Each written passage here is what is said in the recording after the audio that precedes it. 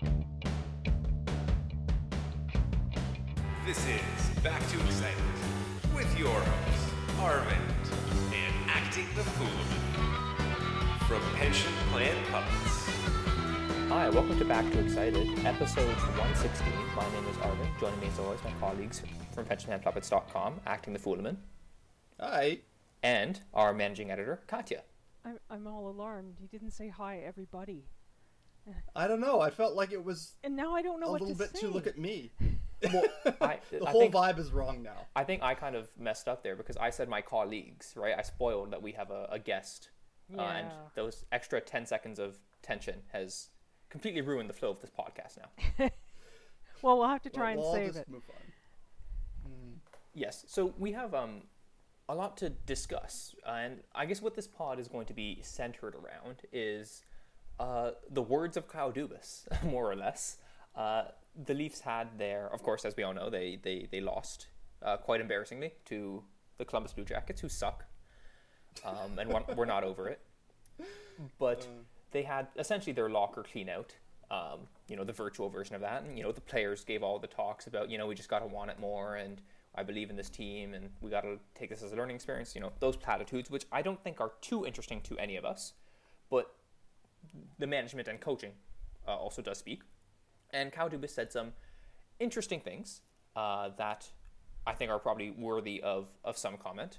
Before we get started, we should probably note that, similar to the players, a lot of what the management is going to say is going to be just kind of words for the sake of words, and fans are going to get annoyed at them because fans are just mad that we lost and they want someone to blame it on. So everything's going to be kind of picked apart, perhaps more than it needs to be. We'll try and avoid that to some extent here, but regardless of that, we do think there are some interesting quotes that are worthy of discussion, even taking that in mind. So without any further ado, Fulman, do you want to introduce us to the first quote of the evening?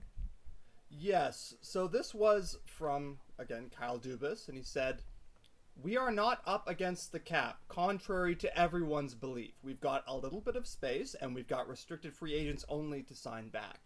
As has been much discussed, we took care of our core parts previously." Now, Katya, you wrote an article on this and the degree to which they are capped out. Do you want to lead on that? Yeah. I'll spare you all my initial reaction to when I saw that statement because it wasn't very polite. But, they are 100% absolutely without question right up against the cap. Now, that doesn't necessarily mean everything's all bad, because what we've actually got is a situation where, for the first time in a very long time, once they come up with the roster they will run through next season, they will be, by definition, some tiny amount below the cap, probably on a 21 or 22-man roster, and they can then play a lot of the time with even less than that and bank cap space to use at the deadline. And we haven't been able to do that in years because there won't be anybody on LTIR. So that's the good news. The bad news is if you take essentially the roster that just played in the playoffs or something plausibly similar to that, you're $600,000 over next year's salary cap. There's just no way around that. That's taking out Cody Ceci. You're still that much over the cap on 23 people. So we're already starting with the idea that regardless of how well Dubas negotiates with Travis Dermott and Ilya Mikheyev, that we're going to be at less than 23 people on the roster, which is not a terrible thing to have to do. I think it's plausible to do, but they aren't running out and signing a defenseman without trading somebody. That's the real bottom line, and that's the thing that Dubas didn't want to say, I think. Yeah, I agree. I mean, unless you take a really, really generous interpretation of what capped out could mean and say, oh, maybe it just means that, we're not completely screwed and we have some flexibility, we have some tradable guys, then you could, if you say that's what he meant, then okay, you can plausibly argue that what he said wasn't a lie, but that's in my opinion, a wrong interpretation of the term capped out, because by definition, every team is a few trades from not being capped out. Even a team that's in cap hell, I don't know, what's an example of a team that's really, really up against the cap? San Jose. If San Jose traded Timo Meier, they wouldn't be up against the cap, but that would be dumb. Right. Right? Because Timo Meier's like their good young player. Who are they trading Timo Meier to, and what do they want back? And then I'll decide whether I think it's dumb or not. They're trading him to Toronto, and they just want Justin Hall. Oh, okay. So. But now we really are capped out because we just took on another $4 million. Yeah, exactly. Yeah, so the way that this read to me, and everything that Kat just said is correct. I think this is Kyle Dubas the politician, and there's always been more of the politician about him than I think people recognized when he was just sort of new and young and handsome and smart and innovative and all that sort of stuff. But now he's kind of a politician under fire who's being questioned. And the message he's trying to send here is, there's no gun to my head. I don't have to do anything. If you want to come to me with a trade proposal for William Nylander, don't bring me any weak shit. I don't want to see it. He did overstate his case here because, again, they have about as much space as an ant farm. It's not a flexible situation. They do have things they can do. They do have options ahead of them. And he's trying to emphasize, I'm not desperate, in like a nice big sign. I don't know how productive it is to insist that you're really not desperate by just kind of ignoring the math of the situation, or at least putting a very optimistic light on it, let's say. Well, here's my question to that. If somebody draws a picture of you in the dog sitting in the fire, it's fine meme picture, have you come off as not in trouble in your little speech you gave to people? I don't think you do. Yeah, no, and the truth is that the situation is not what he wants it to be. The team has not won a round. The team, depending on wherever we're at with the technical reading on this, sort of didn't make the playoffs this year. And they are paying a lot of money to not make the playoffs, and that sucks. So, I mean, there are no words that he can say that can alter that reality. Whether this is going to serve its purposes as sort of a political statement in terms of reflecting a kind of confidence in what he's doing, I don't know. We'll see. But I agree. It's not like it's going to solve a whole lot of problems. And again, every GM can go on cap friendly and figure that out real quick. So, yeah. Any thoughts on that, Arvind? Yeah. I mean, I think you guys summed it up. It's very hard to look at this as anything but a lie, to be completely honest, right? And GMs lie all the time, so this isn't anything nefarious necessarily, but it's a lie, and it's a rather obvious lie. It's kind of gaslighty in a sense, where any somewhat plugged in fan, I think, would realize that we're capped out. Yeah. So yeah, it's. I buy your idea, Foleman, that he is trying to say, like, hey, look, we have options. We're good. We're not desperate. We're not trading, William Nylander for Brandon Montour or anything like that. But, we'll get to this later, but, we only have a few levers we really can push, right? And when we're talking about actually changing up the roster. And we'll get into that shortly. But I guess we can move on to the next quote, which is about Cody Ceci and internal analytics. So this is basically catnip for hockey Twitter. Yeah. We don't need to have too many more Cody Ceci discussions in our lives, I hope. Thank the Lord. This may be the last one, but this quote certainly provoked a lot, and I think this is the one where we need the fullest statement. Also, and I should have said this at the beginning, I'm relying on Maple Leafs Hot Stove for their transcription of these interviews. Maple Leafs Hot Stove does a lot of really great work. They are kind of a rival blog to us, but we honestly have a lot of respect for what they do. They do a very good job of it, and so we're grateful to them. But here's the quote. The other player we brought in was Cody Ceci. It was part of a more complex trade with Nikita Zaitsev and everything that happened with him requesting a move. I know Cody is much maligned at times, and he certainly doesn't have the same level of puck skills as a lot of the others, but I think he is a player that, as we continue in hockey to track players and their contributions defensively, will be looked at much differently as those things become much more public. not unlike they have in baseball or basketball with the defensive value of different players and their impact on the game. I was happy with Cody as well. Katja, what are your thoughts on that? Well, my main thought is that Paul Maurice is really lucky that Dubas did this routine first, because he said it much more directly like the next day and nobody noticed. But okay, so here's what I think about Cody Ceci. I think he's a replacement level player playing at like a top pairing role, which is not easy to do, and he was like absolutely a null factor. He is a null factor. The only time he's not null is when he tries to pass the puck a little too vigorously. He should stick to D passes and standing around being large, and then he's fine on a third pair, and that's like all we should have ever had to say about him. But, you know, does Dubas have like fancy stats that prove he's like really super good? Bah, he does not. I don't buy it. No. It is worth saying in Dubas' defense that if you stick to the strict wording of the quote, which is defensively, Cody Ceci looks pretty good. It's the other end where issues arise. And I think you're absolutely right that Cody Ceci with the puck is kind of a terrifying experience, and his goal whenever he acquires the puck should be to dispense with that as quickly as he can to a better player. Ideally on the same team as him. But we can't ask for everything. So yeah, I think this quote, as this press conference was going on Twitter, you would see fragments of this quote, and it got read as the internal analytics thing. And I'm still a little leery of that. I think in the context where he acknowledged, you know, he doesn't have the same level of puck skill as a lot of the others, that sounds more like the Cody Ceci that I know and have tolerated for the past calendar year. I don't know.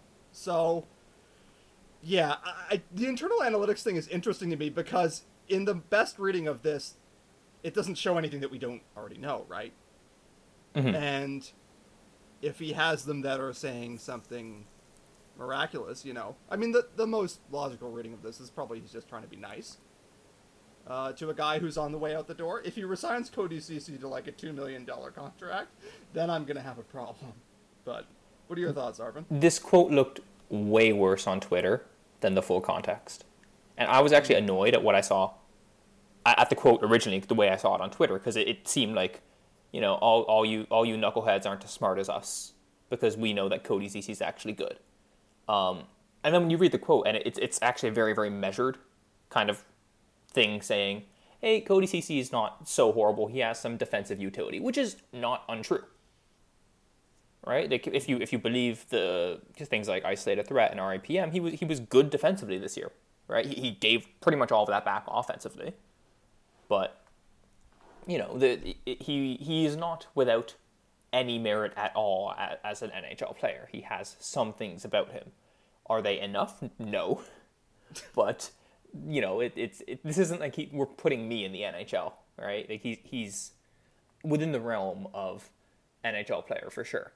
So this is definitely one where I was annoyed at this quote at first, because again, it seemed kind of gaslighty of like, you know, what you guys think is true is actually completely wrong because I'm Kyle Dubas, genius, right? And you look at the quote, it's really not that. I think, as you said, Fulman, it's more about him being nice to a guy on his way out. I hope on his way out. God, let it be on his way out. So yeah, I don't have an issue with this comment, especially like the full context. In fact, it's almost a bit pointed. Like I can't remember the last time Dubas is like, yeah, this guy sucks with the puck.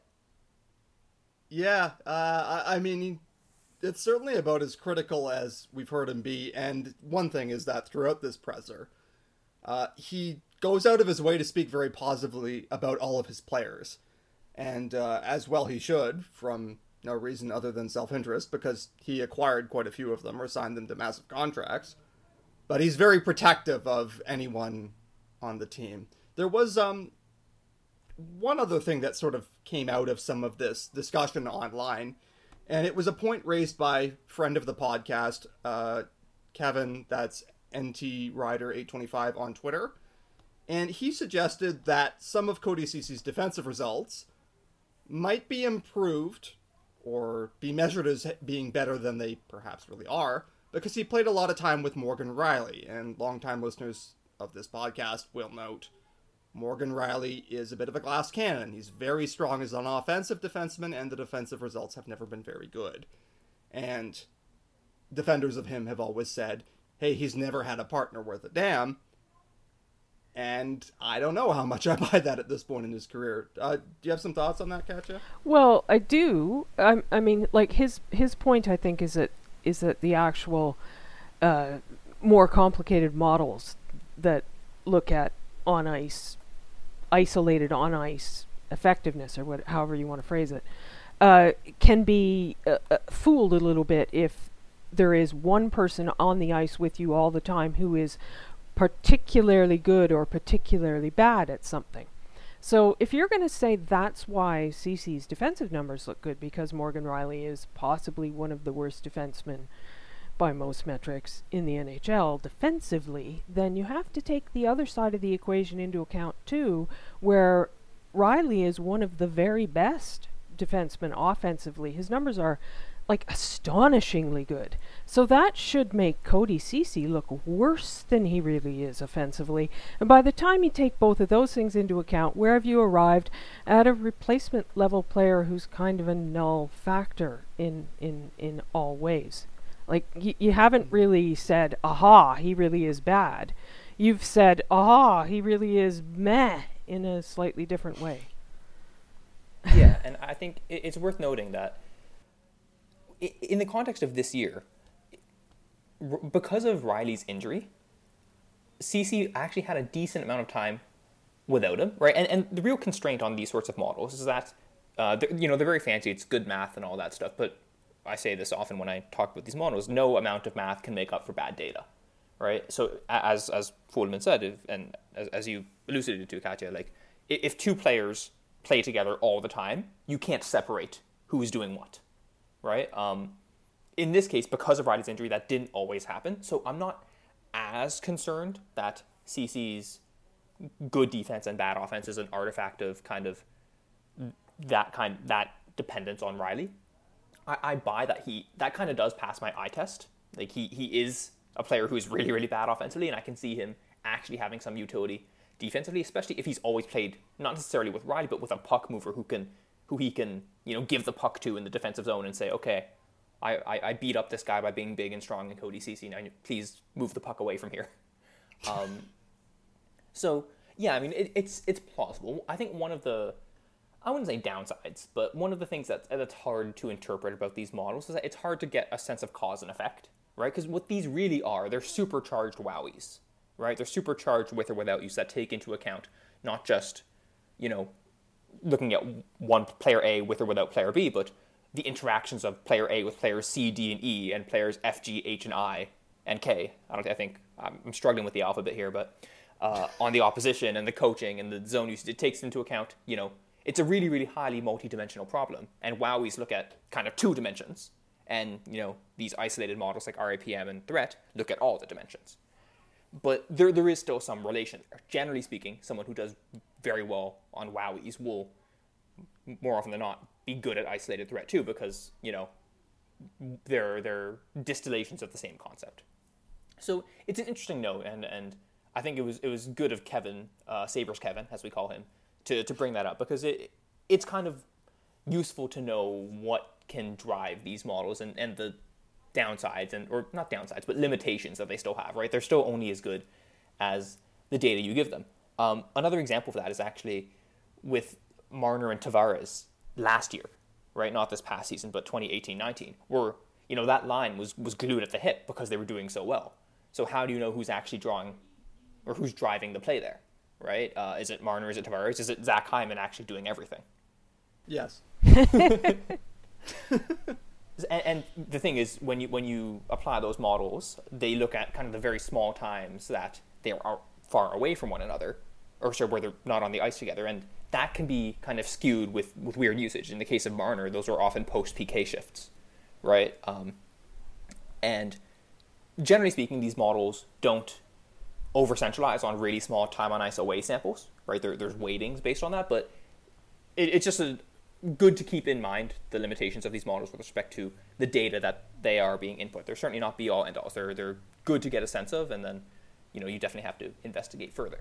So, speaking of Marner, he's been under a lot of fire this offseason. Again, for reasons both legitimate and illegitimate, right? There's genuine criticism of his play. You get paid as the 7th highest player in the world or whatever he is, and if you're not visibly great, people are going to come after you. Especially a player like Marner. We've talked about this before on the pod, where Marner will have those games where he does nothing and then makes one brilliant play and gets a point, and it's like, that's Mitch Marner. He contributed to a goal, even though the rest of him didn't seem great. But then the converse of that is when he doesn't do those incredible contributions, he just misses on that one pass. It looks like, why are we paying this guy $11 million? So he got some criticism for that, and then the contract also plays into this a huge amount, and the kind of very contentious negotiation. So Dubas kind of stepped up to defend him, right? And we have some quotes on that. Yes, he responded pretty pointedly. So the setup question was, what kind of player do you want Mitch Marner to become next season? And Dubas said, just what he is now. I don't get the criticism of Mitch Marner one bit. I really struggle with it. He is a guy that plays his ass off every night. He's got tremendous skill, tremendous intensity, plays every situation for us, makes a ton of plays. Everything that he does wrong, people jump all over him about. And then he went on, he mentioned Mitch Marner is the player that he has been, and he continues to grow and mature and do whatever every player does. Excuse me, the grammar is broken down a little bit. When they go from 22 to 23 to 24 to 25 and just gets better and better, we would be thrilled. So he's projecting a certain amount of growth ahead there. And he finished with maybe the most stinging quote of this press conference. I don't know where this all started with the criticizing of Mitch Marner. Kyle, come on, we do know. But to me, it is among the more idiotic things that I see done here. Katja, do you want to run with that one? Well, I mean, this is this is kind of this age-old problem where, and Dubas played this really well, by the way, by basically grabbing the goalpost and running all out to the other end of the field and planting them in the ground, saying anybody who criticizes Mitch Marner is an idiot. You've got he's like grouped everybody in together, from the people who like hate him passionately to the people who say, he wasn't all that hot in the playoffs. And so you all become the idiocracy who is one solid group criticizing poor little Mitch. And I found that a little, like, I understand why he did it. Again, it's political, but I have criticisms of Mitch Marner. I've probably, of the three of us, I believe in him the least. So, look, he made it very clear. Kyle Dubas has no intention of trading Mitch Marner at this moment. That's his very firm belief. So anybody who thinks he should be traded should give that up. But I think there is some legitimate criticism of Marner, specifically about how he played in the playoffs, how much he shot, how bad his shot locations were, how bad he was on the power play. How bad his shot locations were on the power play. I think it would be a lot more productive to talk about that than to just have Marner give the quotes in his interview that were like, I'm going to go away in the off season and work on my shot, which made me go, oh no, because because I don't want him to shoot more. I don't want him, he's Mr. Confidence, Whenever I want to feel brave, I say to myself, think like Mitch Marner. I'm the greatest. And I don't want him to decide he's the greatest shooter ever. Because look what happened when he decided he should be paid like Matthews. Damn, that is a damning assessment, but there's a lot of truth in that. Yeah. The thing with Marner is he's a premier playmaker, right? Who isn't much of a goal threat himself. Which isn't to say he's a 15 goal scorer. Throughout his career, he'll probably be in that 20 to 30 range, depending on, how things go year to year. So he's a good, not great goal scorer who is a superlative playmaker. And you get into questions about how much are playmakers really worth, right? The two kind of great examples of modern playmakers are Nick Backstrom and Joe Thornton. And as much as I like Mitch Marner, I don't think he's in their class. Right? I mean, Joe Thornton is one of the 100 greatest players of all time, even though he didn't make the list. Nick Backstrom, probably not far away from that either. Marner is very, very, very good, and you could say he's a great fit with goal-scoring centers like Tavares and Matthews. But there's some, scoring goals is the most valuable part of the game, and playmaking is not far behind that, but I think we would agree that it is behind that. That, generally speaking, the guy who puts the puck in the net deserves and gets a bit more credit than the guy who passes it to him. And, the Leafs paid Mitch Marner as if he's one of the very, very best offensive players in the world, even though his goal scoring specifically is not that great. And, there's a very valid question of how much is good playmaking worth, and I don't have a great answer for that, right? What do you think, Fuleman? Yeah, I think that that's a real issue, and I think Hatch is right that Dubas kind of went all out in the broadside, and he's defending his player, and he's defending his contract as well. I mean, he's defending himself by extension. Yeah, that's the thing, is that the truth is, I know people resent having to worry about money and contracts and all that sort of stuff as part of being engaged with a team, and that kind of sucks, but that's the world that the NHL has built. And so if you are making $11 million against the cap, then the standard is higher. It's as simple as that. If Mitch Marner is being paid, I don't know, Braden Point's bridge contract, this conversation just sounds very different. And that doesn't change who he is as a player, but I think it absolutely changes the standard that he is held to and how you evaluate him as part of this core, because the money counts. It matters. The Leafs really are capped out, to bring it back around to what we said in response to the first quote. And so I did find this one pretty disingenuous. And, I have a lot of patience for the general manager of the Toronto Maple Leafs being political, because it's a public-facing position in this city. And you have to have some awareness. And it's fine that he's even all the way to being dishonest, I guess. But I have to say, I don't think that he really is in much doubt as to where the criticism of Mitch Marner comes from, and I'm sure Marner is a delightful guy, and to be clear, I think he's very, very good. I don't want to swing off into some craziness where I say, oh, actually, he sucks. He doesn't. But there is a real question here about, if Mitch Marner is the very best player on a line, is that line a first line on a cup contending team? And I'm not sure that the answer is yes. And the fact that I'm not sure of that when he's paid like he is a bit of a problem. That doesn't mean that he should necessarily be traded. That doesn't mean that he will be traded, because as we just discussed, he won't be. But I think that there is a question about his limitations versus his cap hit. And I don't think that it's idiotic to question that. Sorry, Kyle. Anything to go off on that, Katja? Well, one of the things about Marner, I actually looked up some of his numbers to clarify this.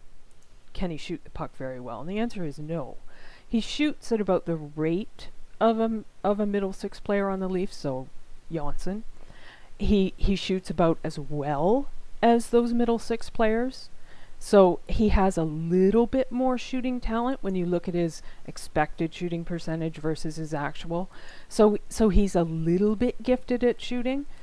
But it's very true to say about Mitch Marner, not just that he's never the best player on the ice on the Toronto Maple Leafs.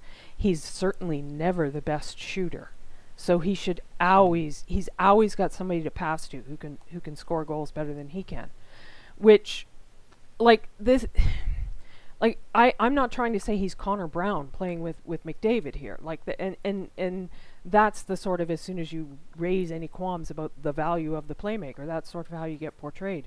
But I guess, he fits Keith's system. That's the other thing, though. He is, perfect. He is, you couldn't, in a lab, make a guy who can do Keith's cycle system, cover the blue line for a pinch, all that kind of stuff. He's brilliant at that.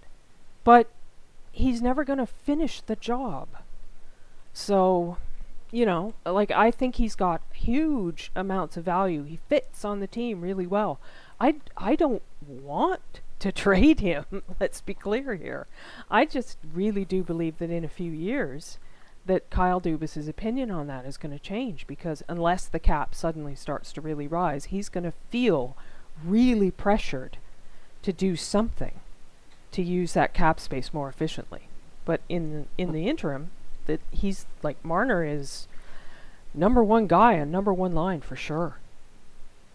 Yeah, and I mean, the thing with his shot is, I think part of the reason he wants to work on it is in order to make him less one-dimensional to the extent that he is. And I don't totally buy that he is one-dimensional in general, because, or I guess I don't buy that necessarily matters, at least not in the regular season, because he always puts up great assist numbers regardless, right? Like, sure, it's one-dimensional, but you can't stop it, right? There's this soccer player, I keep making soccer comparisons on this podcast, but there's this soccer player named Arjen Robben, who is a right winger, very, very left-footed. And he had essentially one move. He would dribble the ball on the right wing. At some point, he would cut in on his left foot and shoot. And just, that worked for him for 15 years. Right? You just couldn't stop it, because he was just too good at that one move, and he mixed up the timings, and the parameters that he could change within that kind of archetype of a move, he did. And Marner's the same way. Like, sure, he's all pass, or primarily pass, but, you know, he's so good at that, and he mixes things up so well within that realm of primarily pass that it almost doesn't matter. But I do think, to some extent, maybe Columbus exposed this to some degree. There comes a point where against a really good defensive team, it becomes, okay, we're just not going to respect your shot at all, right? We're going to give you the puck, 45 feet away from the net. You have 4 of our guys in your way. We're not really pressing about cutting down your shooting angle, but we are going to make sure you cannot find anyone on for a backdoor. We're going to make sure everyone else is covered. And what do you do? And can Mitch Marner beat that? Yeah. For me, the defining things about Mitch Marner have always been, 1, outstanding lateral agility, and 2, great playmaking vision. And so, someone remarked on this, part of the reason that his size has never really been the issue that it was sometimes projected to be when he was a prospect, is that he can evade contact quite regularly. And I'm not saying that, he's a timid player or anything like that, but he can be really hard to hit. He's elusive. And so he can kind of buzz around and wait for a lane to open up for him and then make the pass. And against a team like Columbus, when no one's really inside, or effectively inside because they're totally tied up, when no one's inside that Columbus defensive structure where they're all collapsed, what does he do? He doesn't have anyone to pass to who's in a markedly better position, unless John Tavares has, bulled his way through. And so he gets to kind of go around and around the outside. And I think that part of Columbus being such an unfortunate matchup for the Leafs is that they were such an unfortunate matchup for Mitch Marner, because he needs people to do things that he can't do in order to beat that system. Like, in any series against Columbus, I do believe Mitch Marner is not going to be the guy who drives the bus, so to speak. I think, the theory of that line with Zach Hyman, Austin Matthews, and Mitch Marner has been the complement of skills. And I have to say, Zach Hyman did not have the greatest series either. He wasn't able to kind of do his dogged retrieval thing to the extent that I hoped. But I really believe that in these situations, Marner's limitations kind of come to light, because he can be left outside at a fairly low risk by defenses, and that's what frustrates people. That's when people start saying $11 million for this. And he's not as bad as he looked at that stretch, but I also don't think it's nothing. Yeah. And a lot of this also does apply to William Nylander, but he's in a separate universe in terms of how much we're paying him. We're paying William Nylander to be a good first liner. We're paying Mitch Marner to be one of the 10 best forwards in the world. Yeah. And that matters, Right? And a lot, one thing I want to make clear, because every Marner conversation somehow turns into a Marner versus Nylander conversation, right? And vice versa. Nylander was pretty dog shit in the playoffs, especially in the sense that, and Katja, you covered this in some of your post-playoff pieces, You had a piece about why the Leafs shot 2%, and maybe this is a good time to go into that a little bit too, because I'm sure people would love to know. But Nylander is normally a bit of a shot generator, a bit of a shot monster. That's one of the great things about him as an offensive player, in theory, is that he is a true triple threat. He can carry the puck, he can pass the puck, and he can generate shots. And this year, those shots actually started to go in. Well, against Columbus, he carried the puck and he passed the puck, but he didn't really shoot the puck. That's very true. He basically behaved as what I think the worst possible view of Mitch Marner is in the playoffs. And, well, I mean, John Tavares was the best player in these playoffs. And his results were very close to as good with Nylander as they were on other lines like the super line. So Nylander's going to take a lot of criticism for these playoffs, and yet, in a sense, it worked. And Marner Matthews didn't work.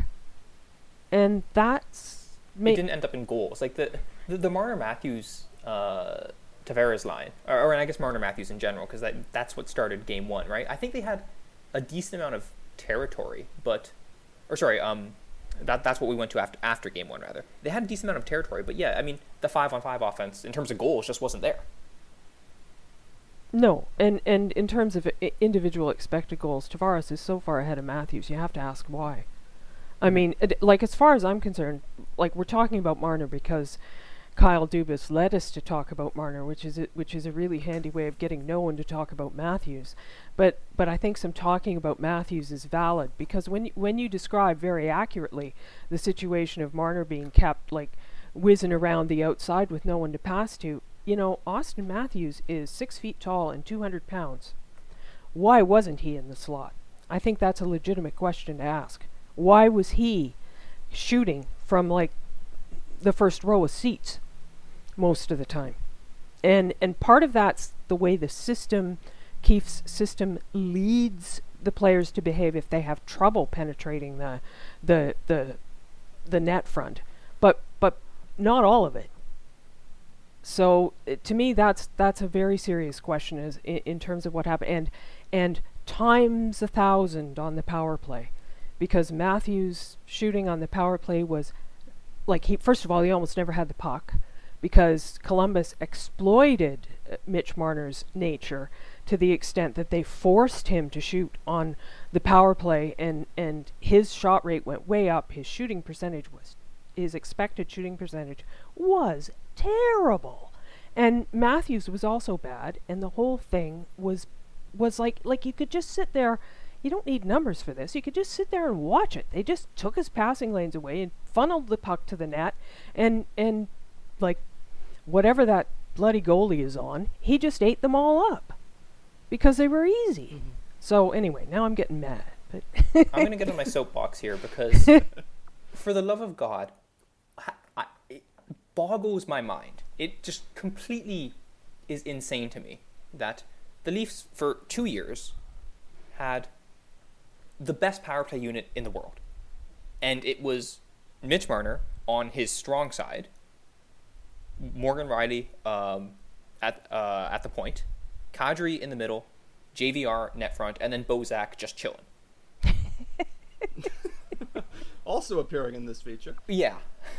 And the best part about this is that it gave Mitch Marner options, right? On his strong side, I've said this a million times, so I'll make this quick. On his strong side, he can disguise his passes. You can't do that on your offside, right?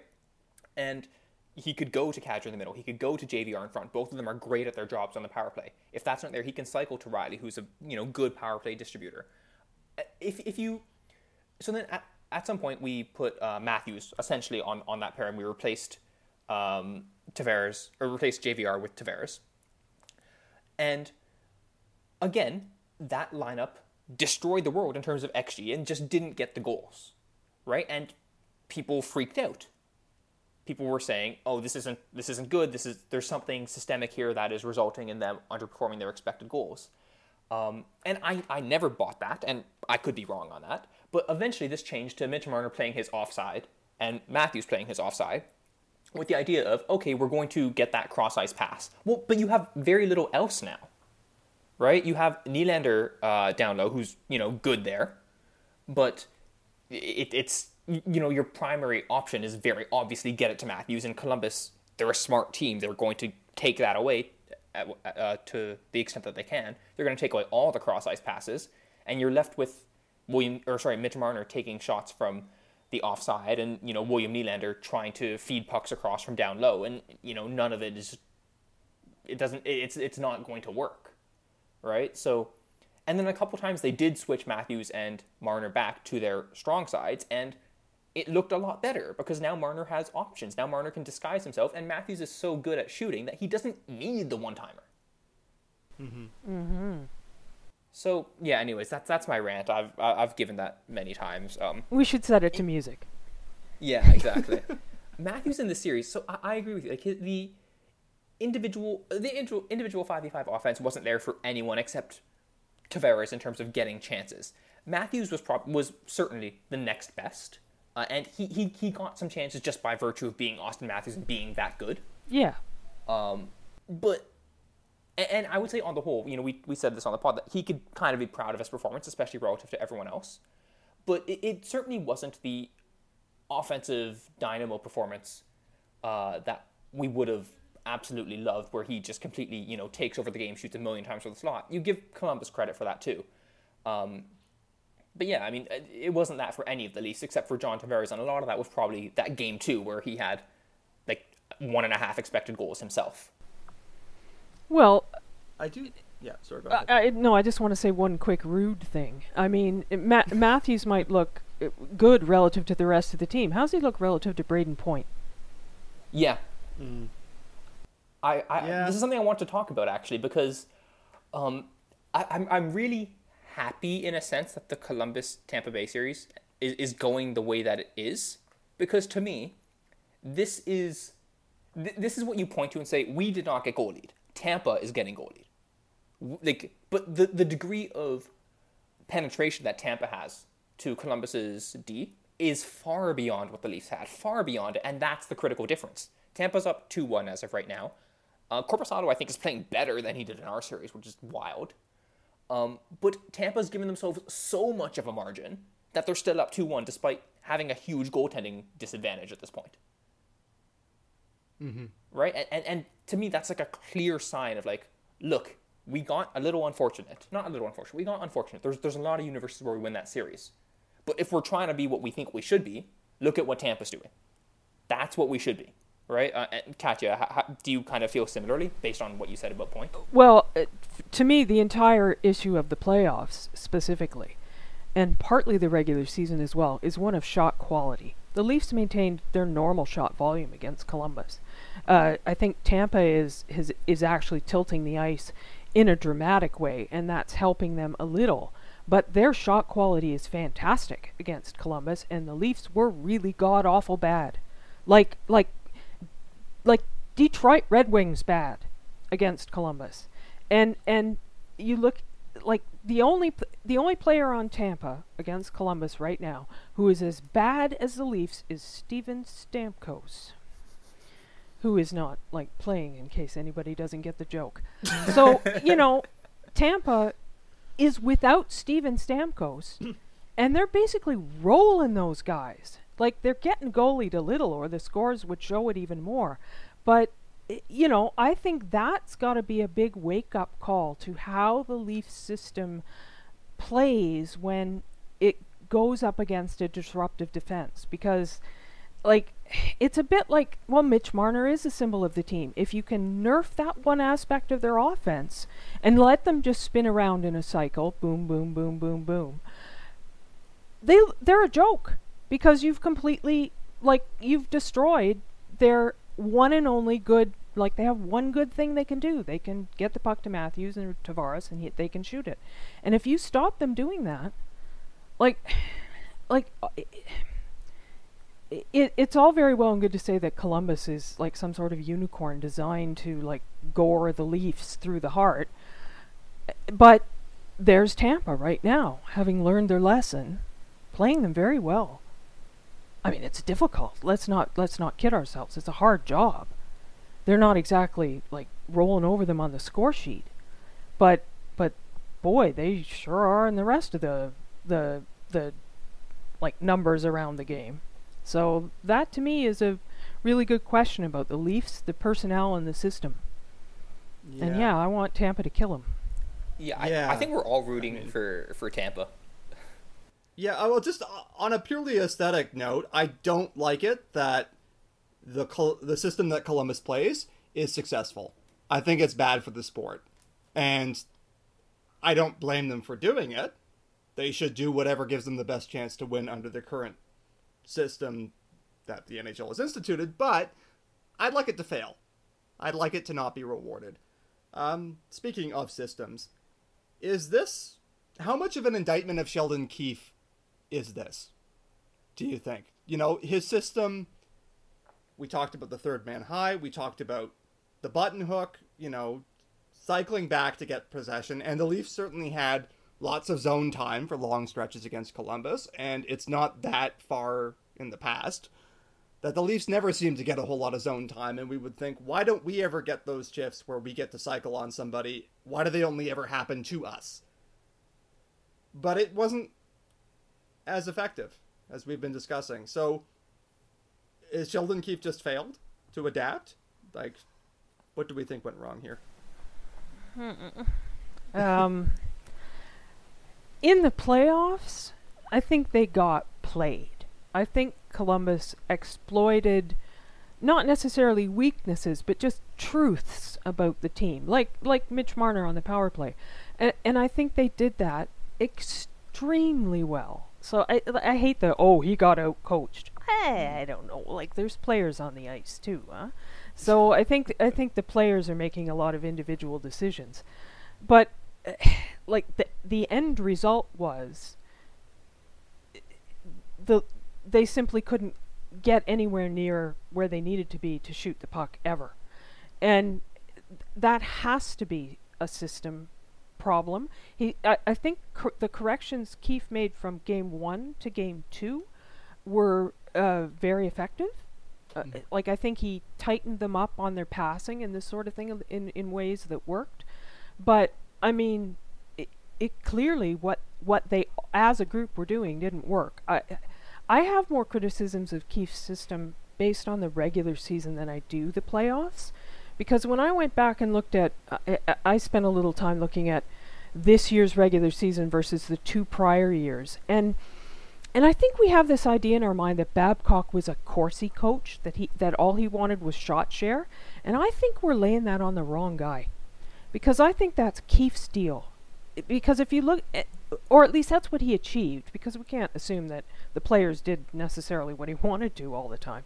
But if we look at this current regular season, what he actually did was maintain the shot quantity that the Leafs have always had, but the quality died back, and he improved the shots against. They allowed fewer shots against, but they gave that back away almost entirely in allowing better quality shots against them. You're talking in comparison to previous years, not Babcock under this year. Yeah, I don't hold with the chopping off the first few weeks of the season and comparing that to doing the under Babcock this year, under Keefe this year. I don't hold with that.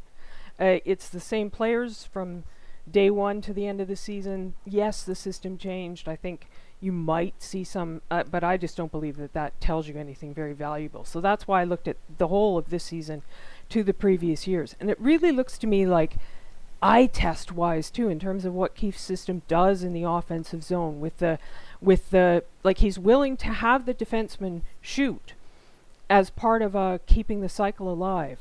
So he's more interested in keeping the possession than he is in who shoots the puck. I think that's I don't think you can deny that that's true. So that says to me he's playing for the shot share, not the shot quality. And the Leafs can't shoot more than they already do. You can't make them a shoot the puck more team, because they're already almost at the maximum achievable. So to me, I think he, in trying to get them to allow fewer shots, accidentally maybe kind of made it worse, because they really did allow like higher quality shots against. Now part of that is the league this year was, well, everybody else's defense got better but the Leafs, so I don't know. I'm not really enamored of his system overall in terms of how it functions within the league this year. I would defend Keefe slightly with a couple comments. The first thing I know, and we've discussed this, ad nauseum on Slack, so I'm sure you know exactly what it's going to say.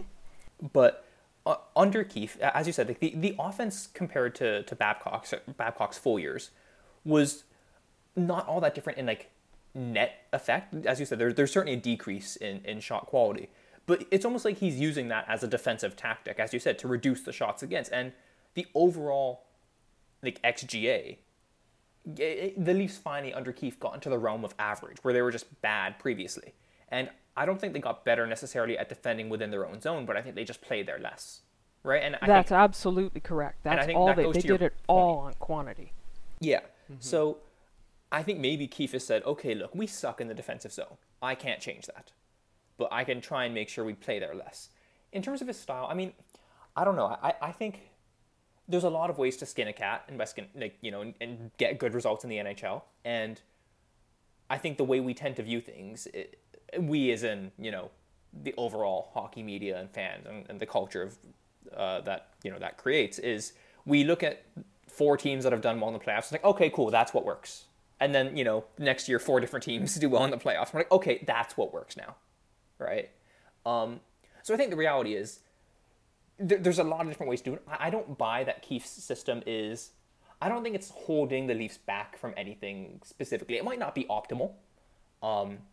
There's things I dislike, right? There's a lot of times where I'm like, why is Austin Matthews at the left point and Justin Hall is playing net front, right?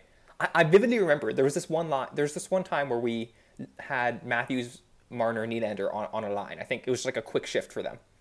And one of them got the zone, passed it to a defenseman who cycled the puck and then like went in after it. And somehow the possession culminated with like a slot shot from Cody Ceci with Martin Marincin in front.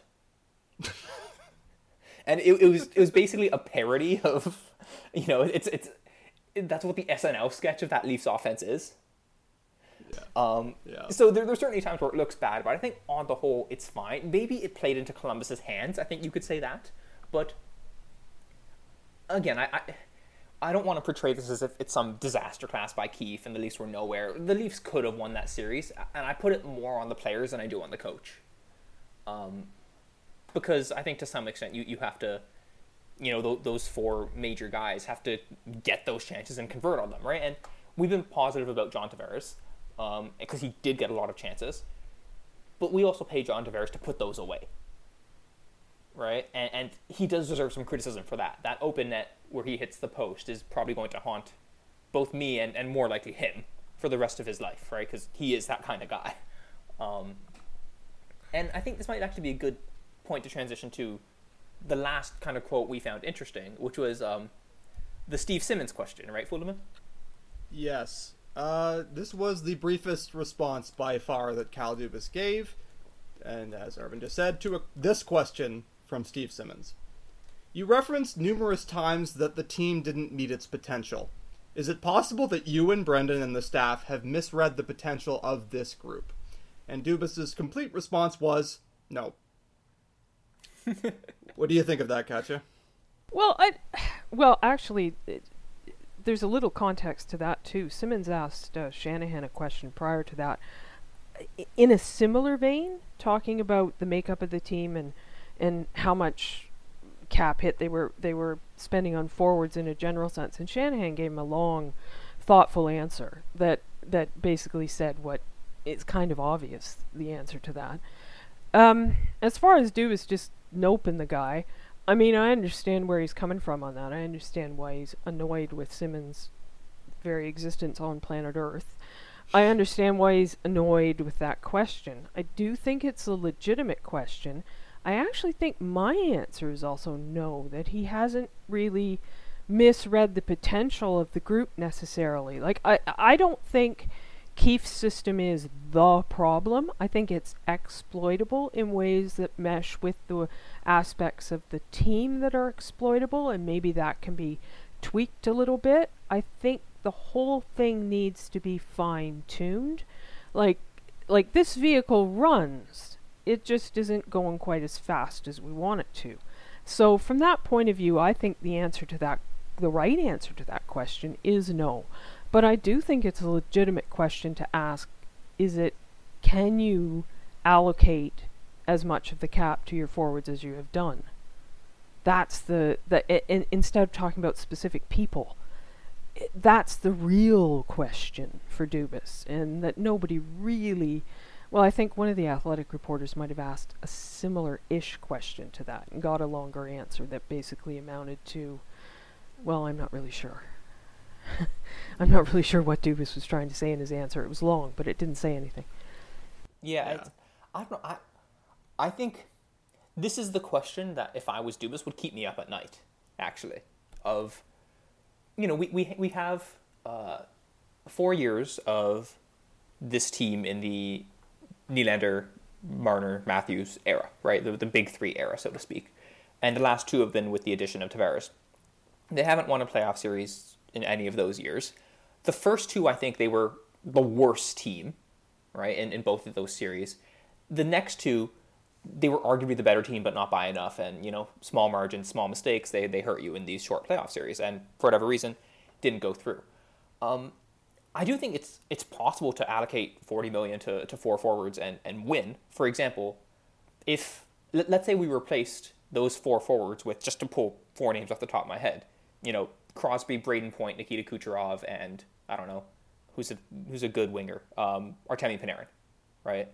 If we just picked four great players and said, okay, you guys are now $40 million of our cap, can we win with this team? I think we could, right?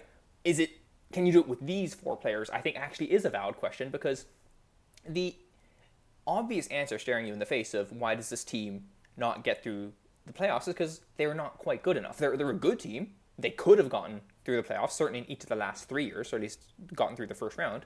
But they didn't, because they didn't, play essentially well enough to do so, right? They were in tight, and the coin flipped tails each time.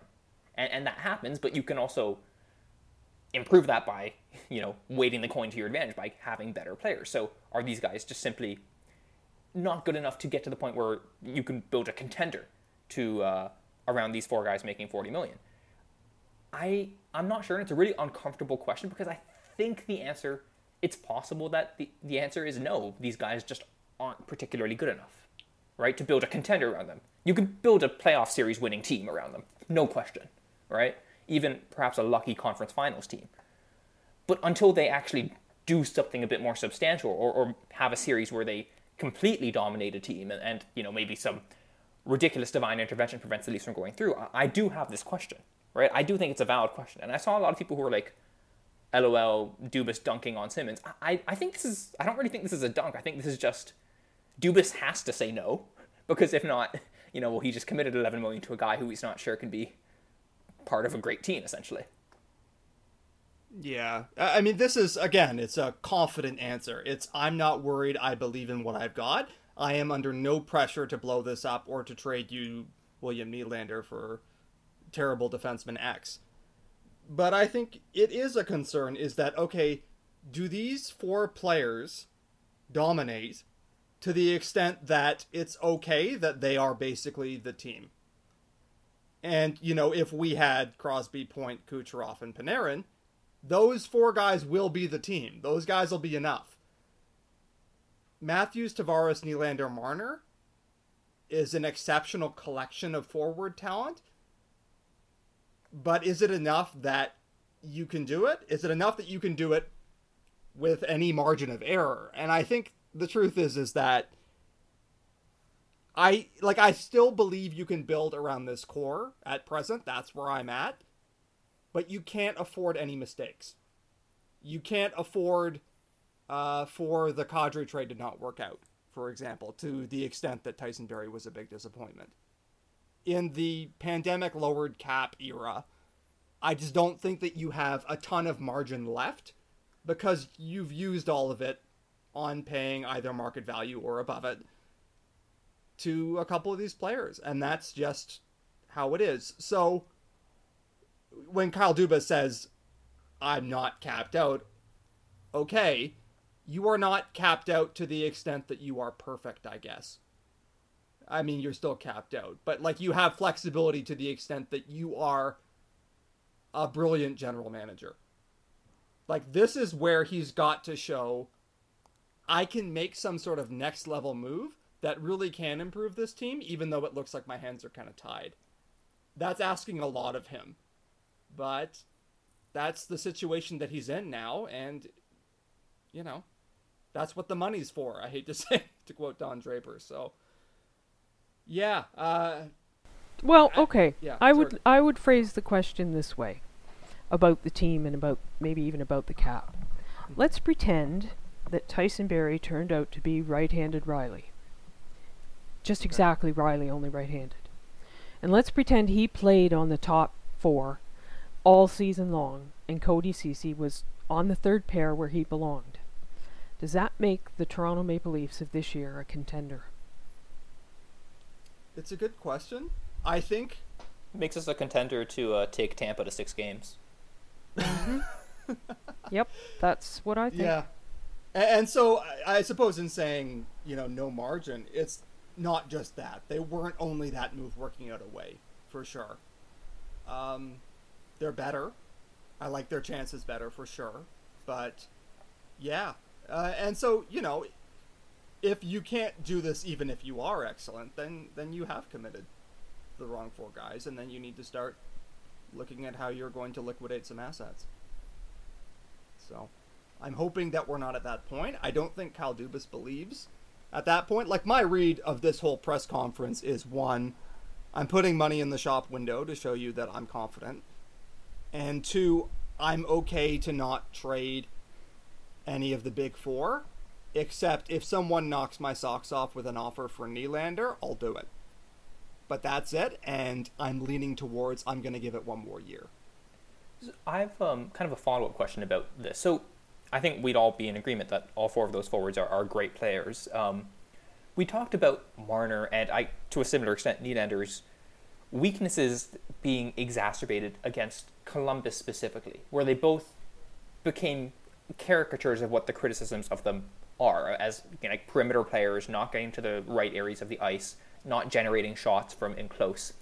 Do you think that this is a repeatable, exploitable weakness in their game, or and something that might get exposed whenever they face a good defensive playoff team? Or is it, you know, a shit happens, confluence of a lot of factors, Columbus did well, they did poorly?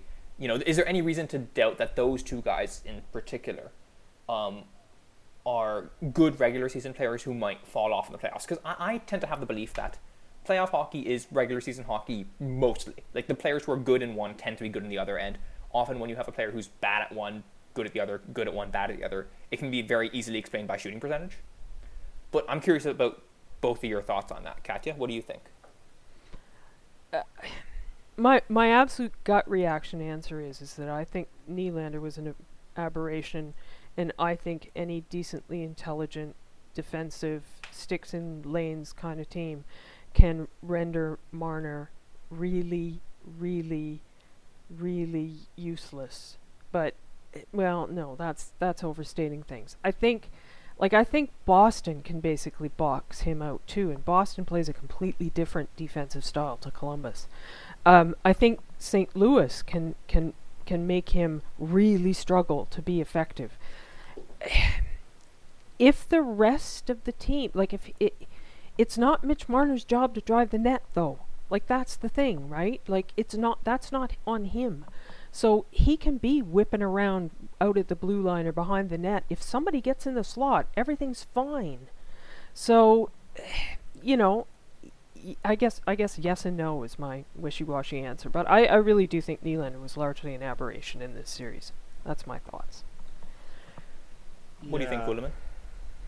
I guess my concern here is that, okay, let's say that this strategy, if it does work, that's pretty worrying to me, because you're losing to, like, again, a team that isn't that terrific.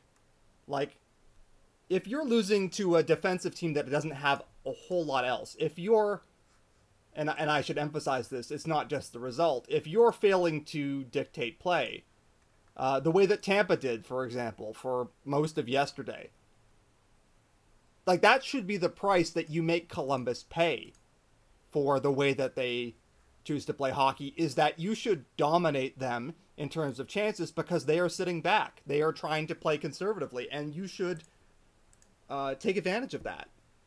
I do agree that there's a point. Mitch Marner's job is not to become Matthew Tkachuk, to use an example that I gave last podcast. Someone needs to step in there. It's just, if you've allocated this much money to these 4 players, are you able to put a good enough player with him who can drive the net effectively?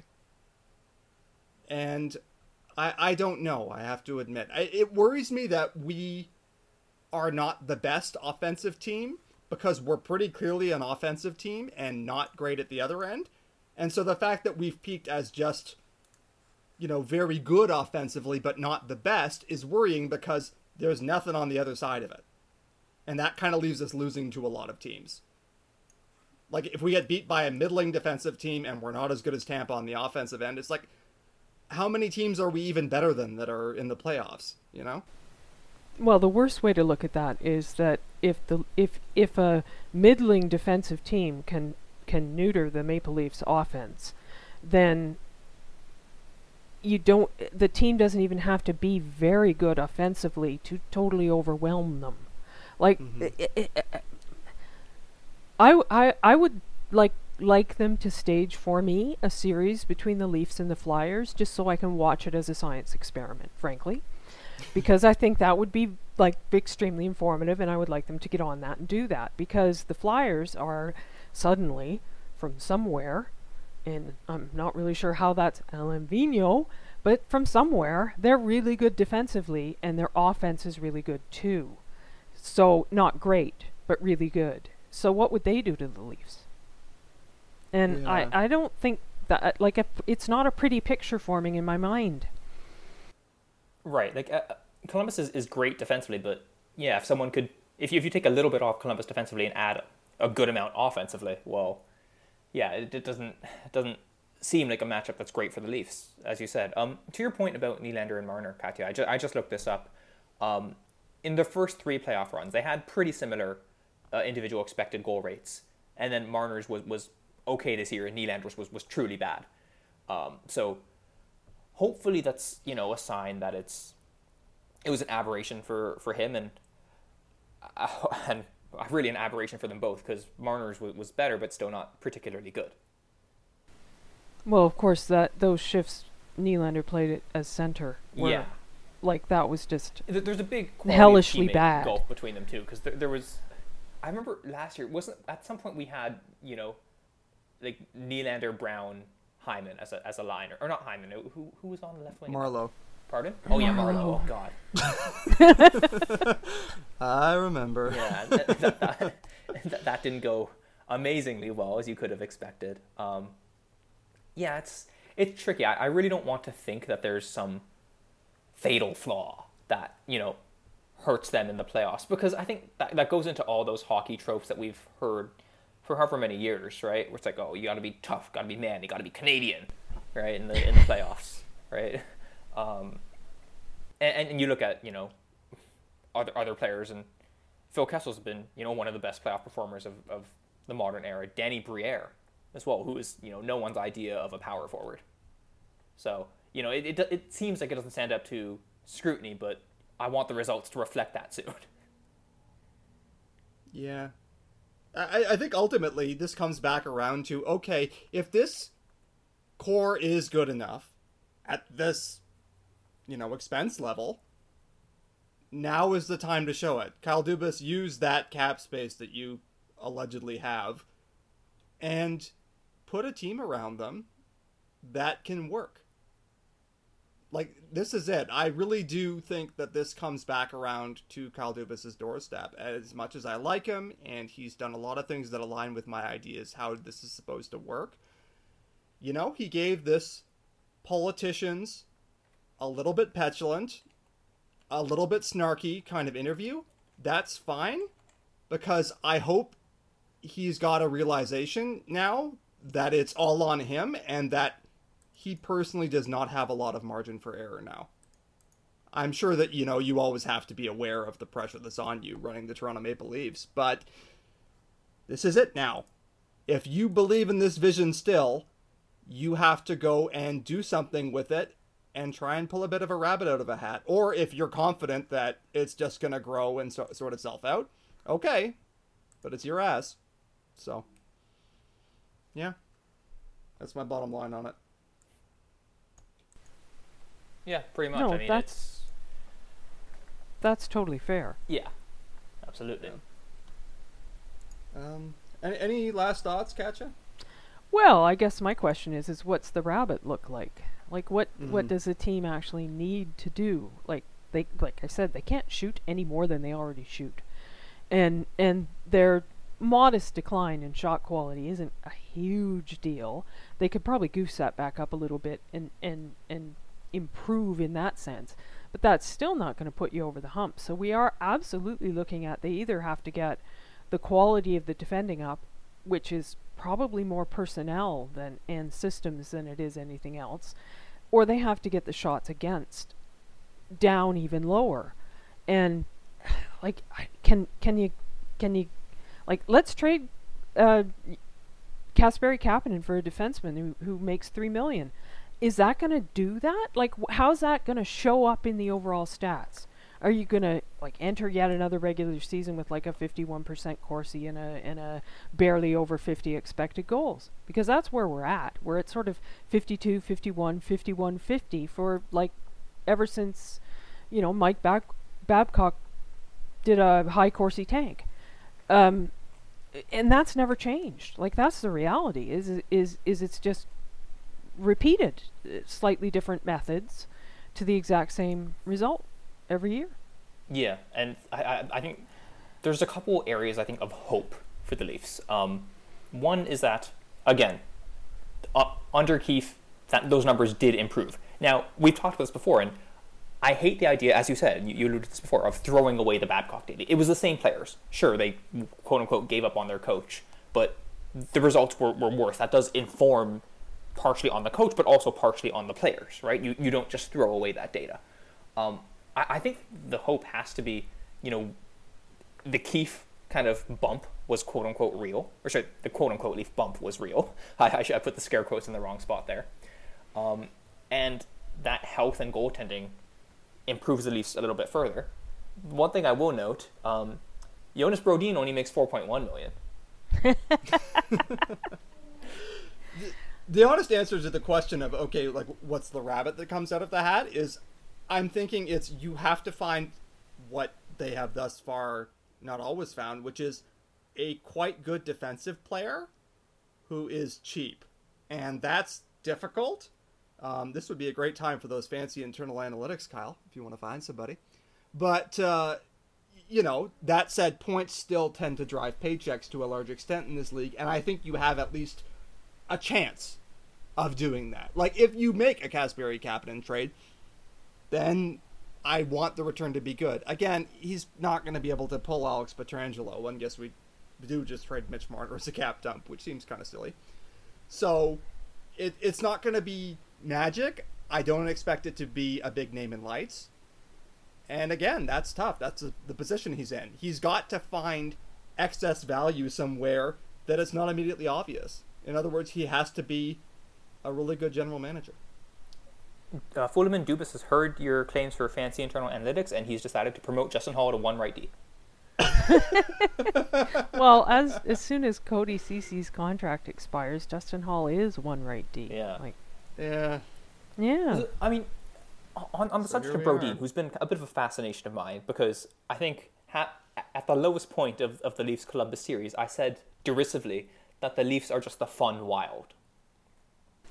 Right? That's the saddest thing I've ever heard. Yeah. It was a sad day because I think we both kind of agreed with you. Yeah, because it's just... It hurts because it's true. Middling team, good XG. People don't realize this. The Wild had like the the second highest XG in the league or something dumb like that, except it was, all defensive. And their goalies, I guess similarly to the Leafs, were pretty bad this year. So I started looking at their rosters, like, okay, is there anyone there you can look at? Brodin is kind of fits that prototype of being a good defensive defenseman. He only has one more year left at $4.1 million. And I think in theory you want to give up one of the third line guys for that, right? And you might have to add. I think Minnesota might be like, they might laugh you out of the building for that. It's like, we don't fucking want Kasperi Kapanen. Like, what is he doing for us? All right, which valid. And yeah, I think they might just be like, okay, that's a non-starter. We want someone better than that. And well, as we've covered many times, there's a gigantic gulf between the players we want to trade and the players who have actual value in moving kind of an actual game changer, right? And we have no one in between, right? Kadri was that kind of in-between guy, and then we traded him for maybe my least favorite Leaf of the past 10 years. Yeah. Fuck Alex Kerfoot. No, I'm just kidding. It's Barry. Yeah. It's tough, and I don't know if he'll be able to do it. This is going to be a strange off season, and hanging over all of this, by the way, is that next season is also going to be weird at best whenever it does take place. Right, and it might take place like, Katja, you've mentioned this too, where it's, I think the idea is like, oh yeah, it'll maybe start in January. And it's like, will it? You look at what MLB's having, the issues they're having. Unless there's a vaccine that comes out tomorrow, I don't think January is going to be a whole lot better, especially with winter in large parts of North America that necessitates being indoors more. I think there's worse options than it being late. I think there's a real possibility that they might go to some kind of multi-hub or quasi-multi-hub system, and you might see the Leafs play nobody but like the same 5 teams for 3 months. Yeah, it's like we'll face Buffalo, Ottawa, Montreal, Boston. Yeah. And it'll be all the teams that we already absolutely hate. So yes. It's going to be dark. Oh boy. But I think you're onto something there. I think that might be how it works. I mean, and to the NHL's credit, thus far the bubble has seemed quite workable, notwithstanding, I know there's a toll on the players, and Tuukka Rask this week decided he's just not up for it. He has to go home, and I obviously don't judge him for that, and I don't know his personal life, but notwithstanding looks like that, someone doesn't have the stones of Mike Milbury. Only one man has the guts to just absolutely slam a man for returning to his family when they have a newborn. Yeah, so I don't know what it'll look like. It's gonna be strange. It's gonna be very weird in terms of the run-up to this and then the execution of it. And again, it's sort of like, I feel like I just keep saying there are no more excuses for Kyle Dubas. Like just in different words, I keep saying, shit's tough, but too bad. And that is kind of my opinion on him, is that shit is tough, but it is too bad. So. Yeah, no, that's exactly how I feel as well. That this is like, he actually needs a really hot, like, burning regular season. Because like look what this regular season, look what his opinion of the team in this regular season was. He sold some cap space at the deadline. He didn't go and get a guy. Well, he finally solved his backup goalie problem. Several days late and several dollars over budget on next year's contract on the guy. But he sold cap space instead of trading for a player. That's like basically the general manager saying, like, this team is Montreal.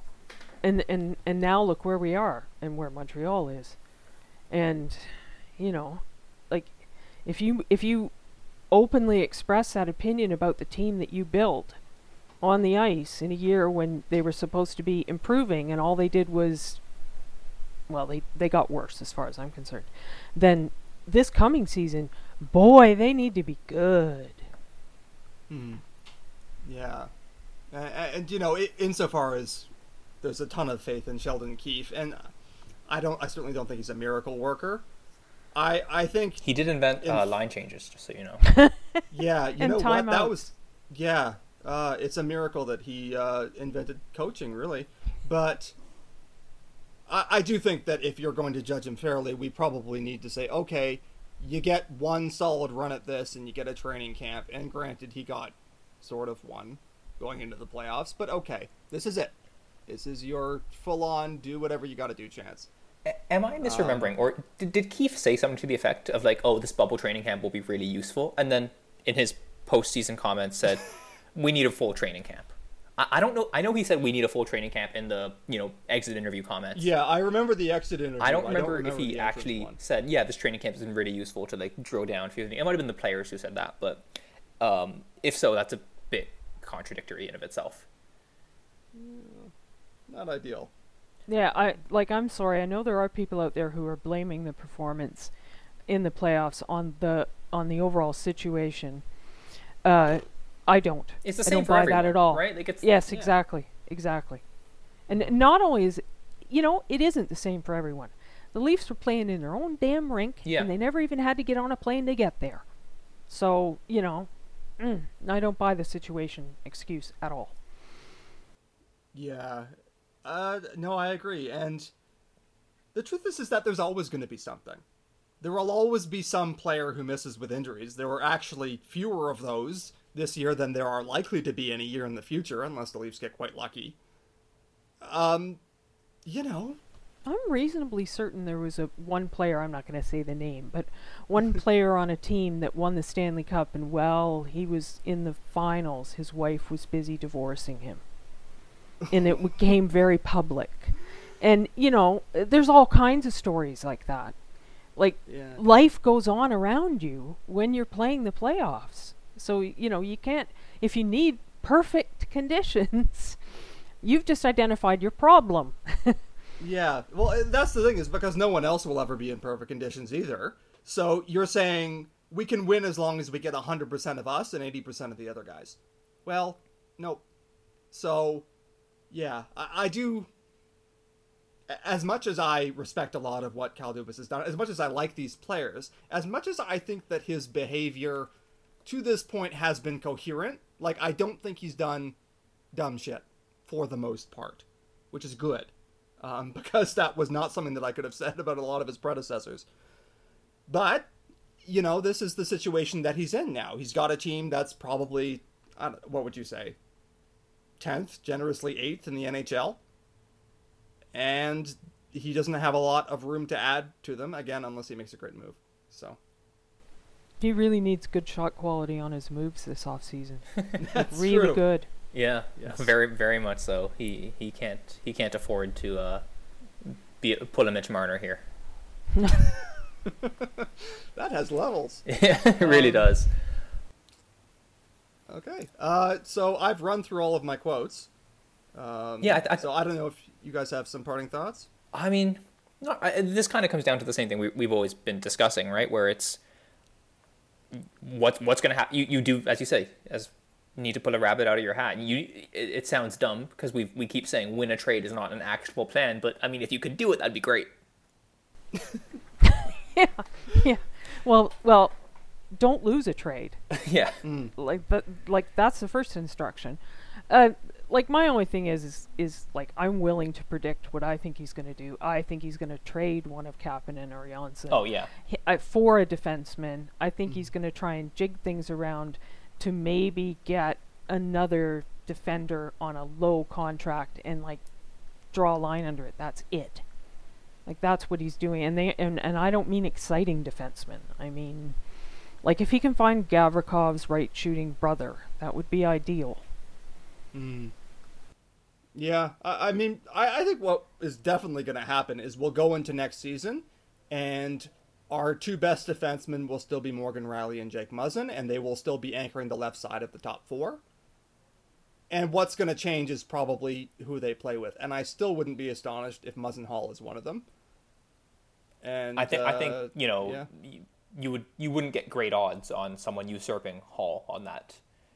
On Muzzin's side, right? Like I think if they're if they're going to even I think that's likely going to happen. Mm-hmm. Yeah. Yeah. So yeah, we need, as you said, Gavrikov's right-handed brother would be great. We need Vladislav Vavrikov. And maybe that's Mikko Lehtinen, who knows? But, you don't... Yeah, it's... relying on Euro free agents to be anything besides, like, okay, maybe he can be a sixth defenseman is probably not smart, right? Mikheyev kind of shocked all of us by being competent this year. And then the bloom came off the rose a little bit in the playoffs because he was really, really bad. Yeah. I mean, if you want to go into the excuses territory, he has maybe more than some of them. Yeah. Because he got his wrist cut open and he was, he missed 6 months, half of which was the pandemic, but still. But yeah, I mean, the reality is he came in, he was hot like burning on shooting. He is very shot happy. That's certainly true. And so you just have to be aware of that. And if he can maybe get a little more selective, that might be better. He's a third line guy. So, yeah. Yeah. All right. Well, I mean, I think that was a really fun and exciting discussion. Katya, thank you so much for joining us. Well, thanks for having me again. It was great. It was a lot of fun. Yeah. So you can catch all of mine and Fulemin's and Katya's work at pensionplanpuppets.com. Obviously, it's off-season stuff now, so we'll have more coverage of any news that comes about. You can also follow all of us on Twitter at RV, AT Fulemin, and at Katya Knappe, Knappe. I guess that's how you pronounce it, right? Sure. Okay. It's in the eye of the beholder. So thank you all for listening, and we will see you next time.